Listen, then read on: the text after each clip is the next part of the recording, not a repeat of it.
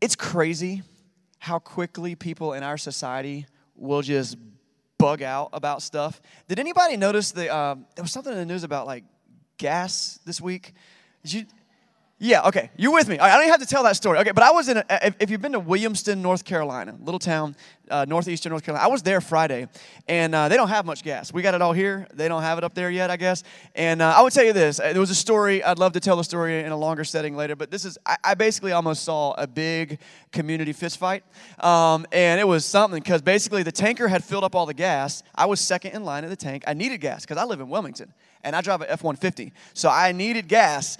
And that's where I was. And I was second in line. The tanker had just filled up. And the lady at the register was like, I'm not allowed to turn on the pumps. And everybody was like, oh, yes, you are. And so this one lady, she was like, well, let me talk to them. I'm going to call the corporation. I'm like, where do you get their phone number? Who is the corporation? That's what she said. And then people got out of their cars, and they were like, it was like a mob. If you've seen the movie Beauty and the Beast and that one scene where the guy's like with the mirror, and I don't know. That's what I felt like. It was like Gaston was trying to take on the castle. Anyway, sorry for a 90s Disney reference, but that's what I felt like. So I was with some Boy Scouts. I was like, we're leaving. We'll get gas somewhere else. And we did. But it's crazy how quickly people bug out about stuff. You remember the great toilet paper shortage of 2020? How much toilet paper do you need? We bug out about things. Now, I tell that tongue-in-cheek because we get it. It's silly. But let's be honest. There are some real-life situations that are bad. If you look at the world, some people have it bad. Real pain and poverty. War is terrible. Homelessness, hunger. You don't have to go far out of our doors in this room to see it. Today we're continuing this teaching series called Wrestling with God, and I want to dive right in. We're talking about one of the topics that really messes with our heads the most. We're talking about suffering. Yay. Suffering, because it's one of the things that it messes with our head the most. Why would God allow suffering in the world? What does he have to say about that, and what do we do? So today we're going to be looking in the Bible, as always, for some of life's most important truths and God's most important teachings. So if you've got a Bible, go ahead and crack it open. You can look on your phone on an app, or we've got free paper Bibles back at the coffee bar for anyone who needs one. So if you forgot yours or you just need one, go get it. It's free. You can take it home, put your name in it. It is your Bible. But we are going to be in a crazy book of the Bible called the book of Job. In fact, we're going to go through the whole book of Job today. It's not pronounced Job, it's Job, but they're spelled the same. And we're going to meet a guy who probably knew suffering better than anybody that you could imagine. And so if you want to go ahead and grab your Bibles, turn over to the book of Job. It's in the Old Testament. I'll give you some time to find it. But let me give you some background on the book of Job. First thing, this to me is the coolest thing about the book of Job. Job may be the oldest story in the world. It might be. There's debate, but it might be one of the oldest stories that we have. It's certainly the oldest story in the Bible. It was a story that happened before someone wrote down Genesis. That's pretty neat. And so there's some more stories we can say about that. This is the second thing I can say about the book of Job. I present to you today that the book of Job, let's talk about genre. Okay, so the Bible is 66 books. It's a library. It's not just a book. It's 66 books. And every book has its own kind of genre. There's history, and there's prophecy, and there's all kinds of things. What is the genre of Job? People call it a wisdom literature. I've recently been convinced that the book of Job I present to you is a drama. It's a play. Whether or not there was a real person named Job is not the point. There might have been, and there's very, very reasonably someone that was, but I don't think that's the point of this writing. And you can tell by the way that it's written. So, okay, Shakespeare, Aesop's fables, these are stories, they're plays, and they often have a point that's trying to be taught. And I believe that that's what the book of Job actually is in terms of genre. So let's jump in. We're going to meet Job. Job chapter 1 and verse 1. Here we go. In the land of Uz, there lived a man whose name was Job. And I cannot read that without thinking about Dr. Seuss for some reason. That sounds like the way a Dr. Seuss book would. That's a real place. Job lives in Uz. This man was blameless and upright. He feared God and shunned evil. He had 7 sons and 3 daughters. And he owned 7,000 sheep and 3,000 camels and 500 yoke of oxen and 500 donkeys. And he had a large number of servants. He was the greatest man among all the people of the East. That's impressive. So what do we learn? Well, we learn that Job is a righteous man. He's a genuinely good guy, okay? We learned that Job was rich. He was extremely well off, in fact. And in general, Job was just living a good life. I mean, who wouldn't want the life that Job had? That's Job, okay, until the drama shifts. the plot of the drama changes, and you read along, and if you start in about verse 13 of chapter 1, we're not going to read it. It's a long book. We're not going to read it all. But basically what happens starting about verse 13 is like bad stuff starts to happen. Like extremely bad stuff starts to happen to Job. First of all, he finds out that his oxen and his donkey were attacked. I mean, that had $1 for every time that happened. But his oxen and his donkey were attacked. His servants were killed. And the bad guys got away with his animals. So that's about his wealth getting taken away. Right after that, this is insane. It says that fire fell from heaven and burned up his sheep and the servants that were watching them. That's rough. And before he could even recover from finding out, like, basically all of his wealth was gone, he finds out that his children had been at a party. A great wind had come, collapsed the house, and everybody inside died. Wow. I'm telling you, this is a drama, okay? And we have set up a story. A guy who has everything, and now he has nothing. The only thing that survives is his wife, and it's him and his wife. But it gets worse for Job. Job starts to get physically ill. And so you look at chapter 2, if you want to flip over a page or scroll down. In chapter 2, starting at verse 7, we see this. So Satan went out from the presence of the Lord, and he afflicted Job with painful sores from the soles of his feet to the crown of his head. And then Job took a piece of broken pottery and scraped himself with it as he sat among the ashes. About 3 years ago, I got into the worst pile of poison ivy I've ever been in. I was climbing out of a river in the mountains, and just the only way out was through this brush. And I mean, I'm allergic to poison ivy, and I looked for it, but I didn't see it. Head to toe. It was, I'm not going to describe it to you because it was nasty, okay? And it got so bad that I had to get prescription medicine to deal with, like, the inflammation and the itching and the pain. Okay, so that's rough. Maybe you've had chicken pox or poison ivy. But imagine having, like, the worst body sores that you could have after you have already lost everything that matters to you. He's in a low place. And so Job is in this spot where he's like, is there any happiness left in the world? He was trying so hard to honor God through it all. But he gets to the point of misery and suffering in his life where eventually in chapter 2, verse 9, his wife speaks up and says to him, Job, are you still maintaining your integrity? You should just curse God and die. His wife was upset too. She lost everything too. Have you ever been there, like the bottom of the barrel? And you're like, what is the point anymore? I've been in some pretty low places. I don't know if I've been this low, but man, can you relate with Job? Because we're setting up a story of like everything to nothing, and then what about God in those moments? Well, it sounds pretty low to say curse God and die, but that's where Job was. He was miserable. He was suffering. And this is how Job replies in verse 10. It's pretty noble of him. He replied, you're talking like a foolish woman. Shall we accept good from God and not trouble? And in all this, Job did not sin in what he said. So there's a reason this is called wisdom literature by many people. Dang, that's good, right? I mean, if you're going to accept the good that comes in this world, and we readily accept that, sign me up for the good, I mean, some bad happens. So we've got to accept that too. But that's not even the point of Job. That's pretty wise.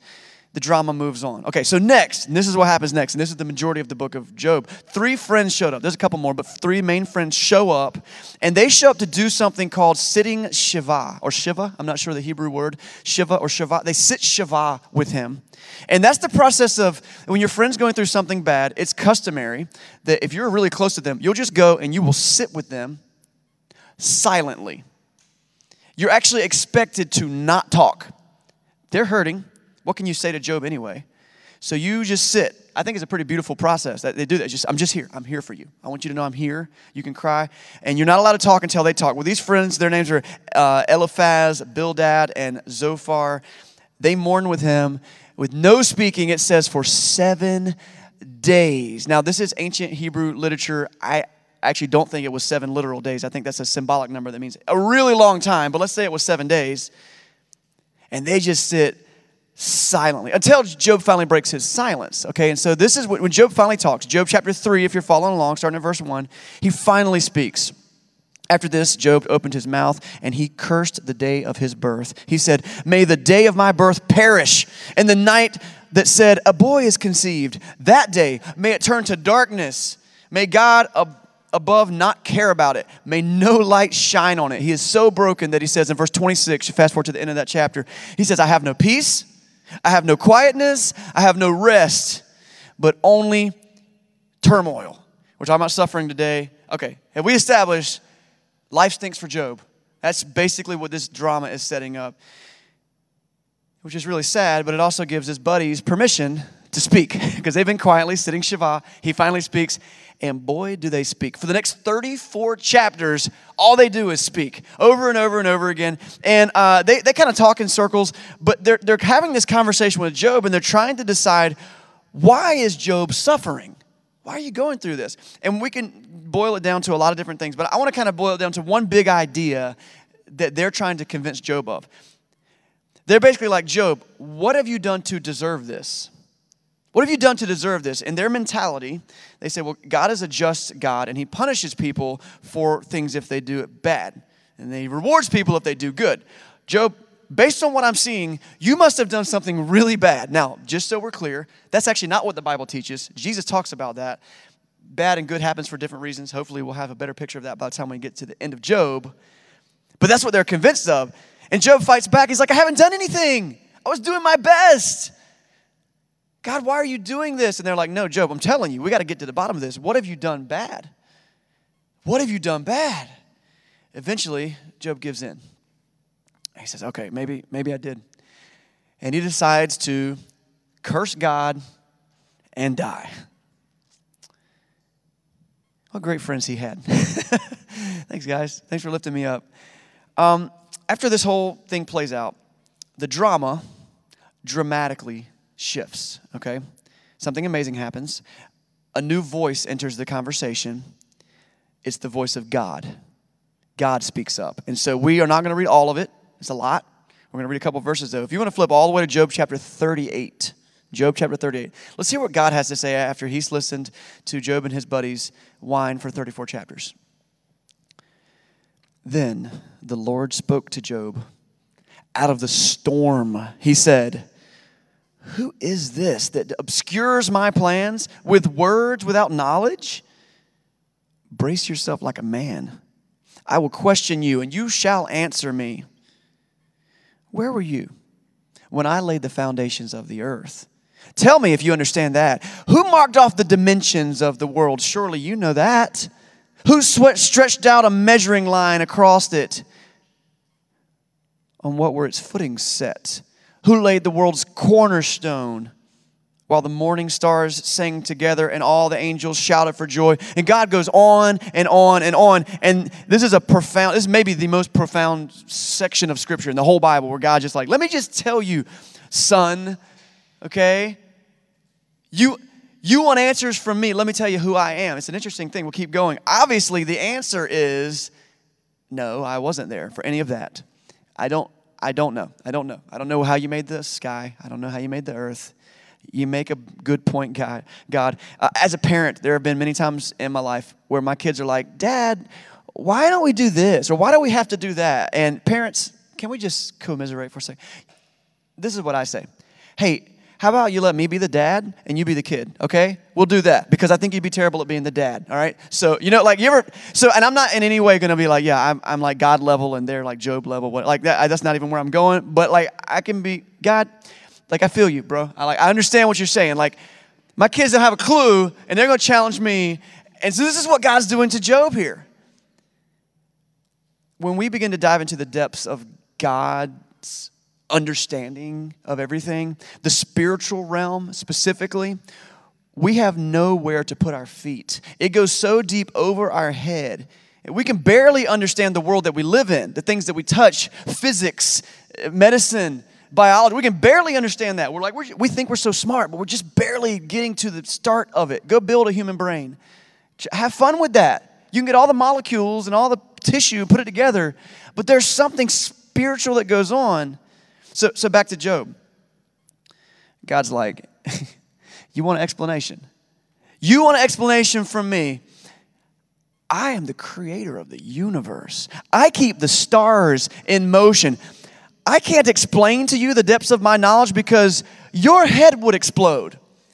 You cannot understand me. So no, I don't owe you anything. I am the creator. And before we're like, man, that seems kind of harsh, God, doesn't it? Because we love to read the stories of Jesus and his gentle nature and this grace. We love grace. Dude, we are. Sign me up for some grace. But it's important for us to remember that God is a mighty God. He will not be challenged. He will not be put down and stepped on. Not for a second. And so though it sounds kind of calloused, I think it's important for us to know that there's a side of God that should scare us. It should. He's the creator. I love a line from the Chronicles of Narnia book, The Lion, the Witch, and the Wardrobe. And Susan is talking to a beaver. So that happens in that book. She's talking to this beaver. And there's a character called Aslan. Aslan, if you don't know the story, he represents God. Okay, so he's a lion. He's a lion. And so Susan says, is he quite safe? I shall feel rather nervous about meeting a lion.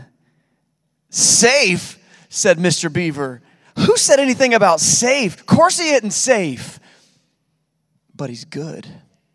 He's the king, I tell you. That's one of my favorite lines in all literature. The lecture from God goes on and on to Job, where he's like, sit down, boy, let me tell you who I am, okay? And we're like, but Job's hurting. Job's suffering. He's lost everything. Why is God fussing? This is a drama. There's a lesson to be learned. It's not that God has no grace or no compassion on Job. But the story is teaching us a lesson. What Job finds here is, don't forget this word, perspective. Perspective. You know what perspective is? It's like, what can I see from where I'm standing? Job can see his suffering. God's like, I see it all. And I understand that you're hurting, but you need to understand that my ways are not your ways. Let's find some perspective. So what do we do with that? What do we do with that story? God is so much greater than we give him credit for. We'll dedicate a whole hour to him every week. I say that facetiously, but isn't that how we kind of treat God? A little? Oh, man, I gave you 5 minutes of Bible study this morning, Lord. But he's the creator of the universe. Spoiler alert here, okay? There is not a line in Job where God steps in. He's like, okay, I'm just kidding. Let me just answer your question. Let me explain why there's suffering in the world. And I'm a little frustrated with that, and you should be too. Should be. God's going to show up in your dreams and fuss at you, I guess. But at the same time, I like God. It would be so much easier if you would just explain why there's bad things in the world. People leave their faith because of this question. You know people. You may have been in that boat. You might be in that boat right now. Can't believe in a God who would allow so much suffering in the world. But God doesn't come out and answer the question in this drama. Now, there's a resolution to the story, because it's a play. We want to see the main character have a resolution. And so, spoiler alert here. At the end, God restores Job's health. He restores his wealth. He has more children, and he's happy again, okay? So we don't get the answers, but we do get some direction. Okay, now I'm going to get a little nerdy on you. You guys know I love getting a little nerdy and talk about literature and stuff like this. And so this is cool, okay? There is a lesson in the book of Job, and it's actually so beautiful. So I want you to strap in, because this is about to get super deep, and you're going to learn how to study your Bible a little bit better today. Okay, you ready? I'm serious. Don't tune out. Don't tune out. If I say a word you've never heard before, lean in, write it down, okay? There is an ancient literary form for teaching called the chiasm. The word is C-H-I-A-S-M, chiasm. And it's a literary device that many, many ancient authors used all the time to force their readers to look at complicated stories and dig into the story, and it's important, discuss the story, and ask yourself, what is the lesson here? Okay, but the author uses tools and clues to help us. He uses patterns and parallelisms and a couple other things in the story so that as you're reading it, we Western readers are lazy. We want the silver spoon full of answers. That's what we want. Eastern readers hate that stuff. This is an Eastern story written by Eastern people to Eastern people, okay? So we kind of come in late to the story, but they love this stuff because it makes you lean into the story and ask questions about it. So the concept of the chiasm is all over the Bible. Jesus uses them in his teaching. It's all over the Old Testament. You want to have some fun? Google chiasms in the Bible. C-H-I-A-S-M. Do that. Specifically Google. I'm going to challenge you. Chiasms in the book of Job. And you'll be like, what? This is not just reading. This is a puzzle. This is some things that I can learn from and discuss. Okay, and so let me explain how this works. Job is the chiasm of chiasms. Of all of the literary works in the Bible, this one has the most chiasms by far, because it's a work that's been worked on and was in the cultural memory of the Hebrews for generations and generations. It's its oldest story. And so the version that we have written down is well crafted because it's teaching a story. And so what you'll find, and this is how you find chiasms in the Bible, look for patterns. If you see that someone has repeated themselves a couple times, you ever notice that in the Bible? It ain't an accident, and it's not because they think you don't have a good memory. It's because they're using the literary form called the chiasm, and they want you to lean in and find what they call the treasure. If you follow the path of the patterns and the parallelisms, you will find the treasure. So let me just show you what this looks like in the book of Job. So I've got some notes up here on the screen that hopefully will be helpful. The book of Job lays out like this. This is a super 50,000-foot view of the book of Job. Step one, we start talking about Job's good fortune. Job's good fortune, okay? Then, Job loses everything. Then, a bunch of people talk junk about God, okay? So then, Job gives up his faith, his hope. He's done. He's done, okay? That's the first. Does that sound familiar? That's the story I just told. Then, God shows up. All right, so that's the first half of the book of Job. Now, the way that you can start to see that there's parallelism is because as the story folds out again, you'll see that the same story is told, but this time in reverse with different details. Check this out. The book moves on. So God shows up. Then Job's faith is restored instead of him losing his faith. And then a bunch of people praise God instead of talking junk about God. And then Job regains everything. And the book closes by talking about Job's good fortune. You see this pattern? And you see how they mirror each other. Now, this type of chiasm is what people have called an hourglass chiasm. And if you think about the shape of an hourglass, wide at the top, thin, wide at the bottom, the treasure in an hourglass chiasm is in the center of those two, V's.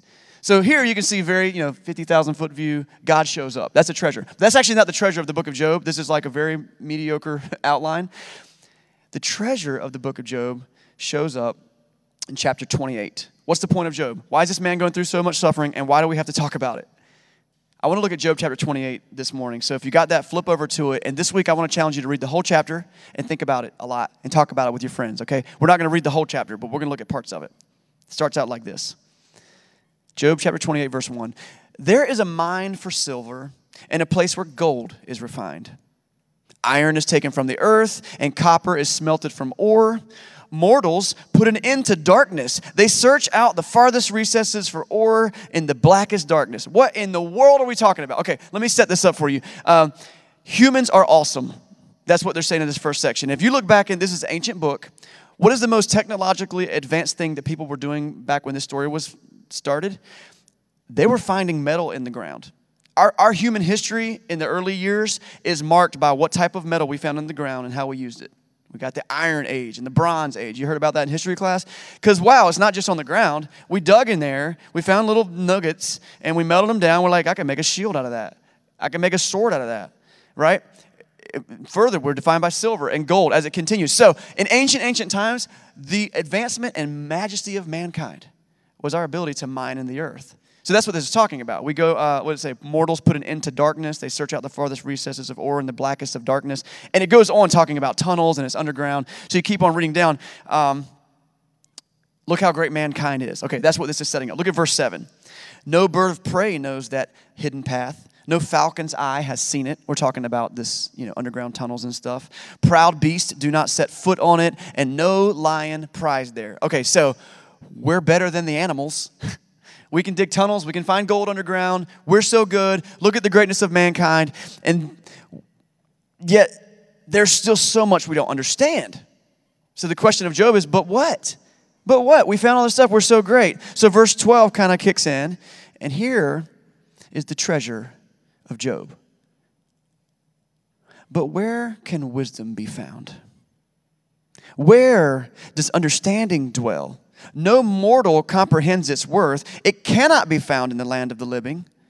The deep says, it's not with me. The sea says, it's not with me. It cannot be bought with the finest gold, nor can its price be weighed out with silver. Skip ahead to verse 20. We're going to get into the rest of it. So where then does wisdom come from? Where does understanding dwell? It is hidden from the eyes of every living thing, concealed even from the birds of the sky. Destruction and death say only a rumor of it has reached our ears. Real quick right there. We've dug into the earth and we found its riches. We're so good. But even while we were digging in the earth, we couldn't find wisdom. We have no idea. There is so much we don't understand. And here it is. This is the nugget of wisdom. This is the treasure. God understands the way to it, and He alone knows where it dwells. For He views the ends of the earth, and He sees everything under the heavens. When He's established the force of the wind and measured the waters, when He made a decree for the rain and a path for the thunderstorm, and then He looked at wisdom, and He appraised it. I love this. What do we appraise? Gold, silver, fine metals. Okay, iPhones, computers, Tesla. That's what we appraise, right? God looks at wisdom, and He appraised it, and He confirmed it, and He tested it, and He said to the human race, the fear of the Lord, that is wisdom. And to shun evil is understanding. Now, if you feel like you just opened a fortune cookie, good. The point of the book of Job is to make you lean in, look for the treasure, and discuss it. It's not truth in a silver spoon. Our wisdom is limited. Our perspective is limited. But God's is not. Some of our answers we search for, and we won't find them.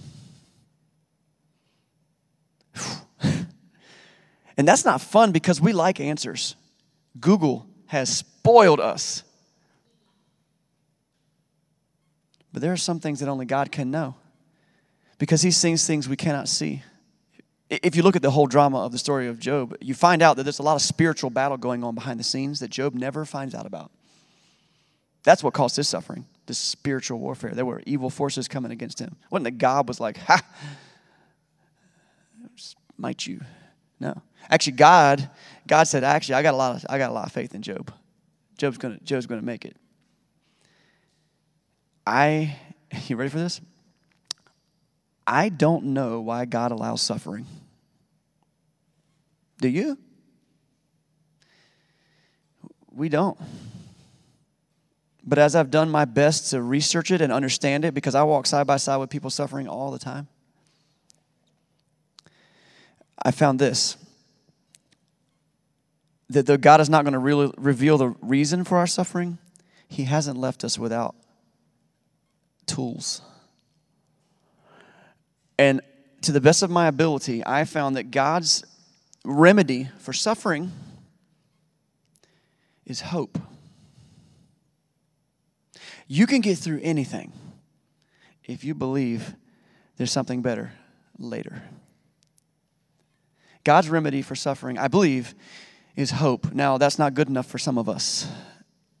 And I think to us, God would say, well, sorry, I don't owe you any explanations. I gave you oxygen and tools to figure this out. But if you really want to know, lean in and seek my wisdom. Seek my presence. Seek my people. And try to understand the hope that I offer. Because God does not abandon us in our suffering. Even Job, he was there the whole time. He actually trusted Job's fortitude more than Job trusted it himself. He's like, no, he'll be okay. I do this with my kids.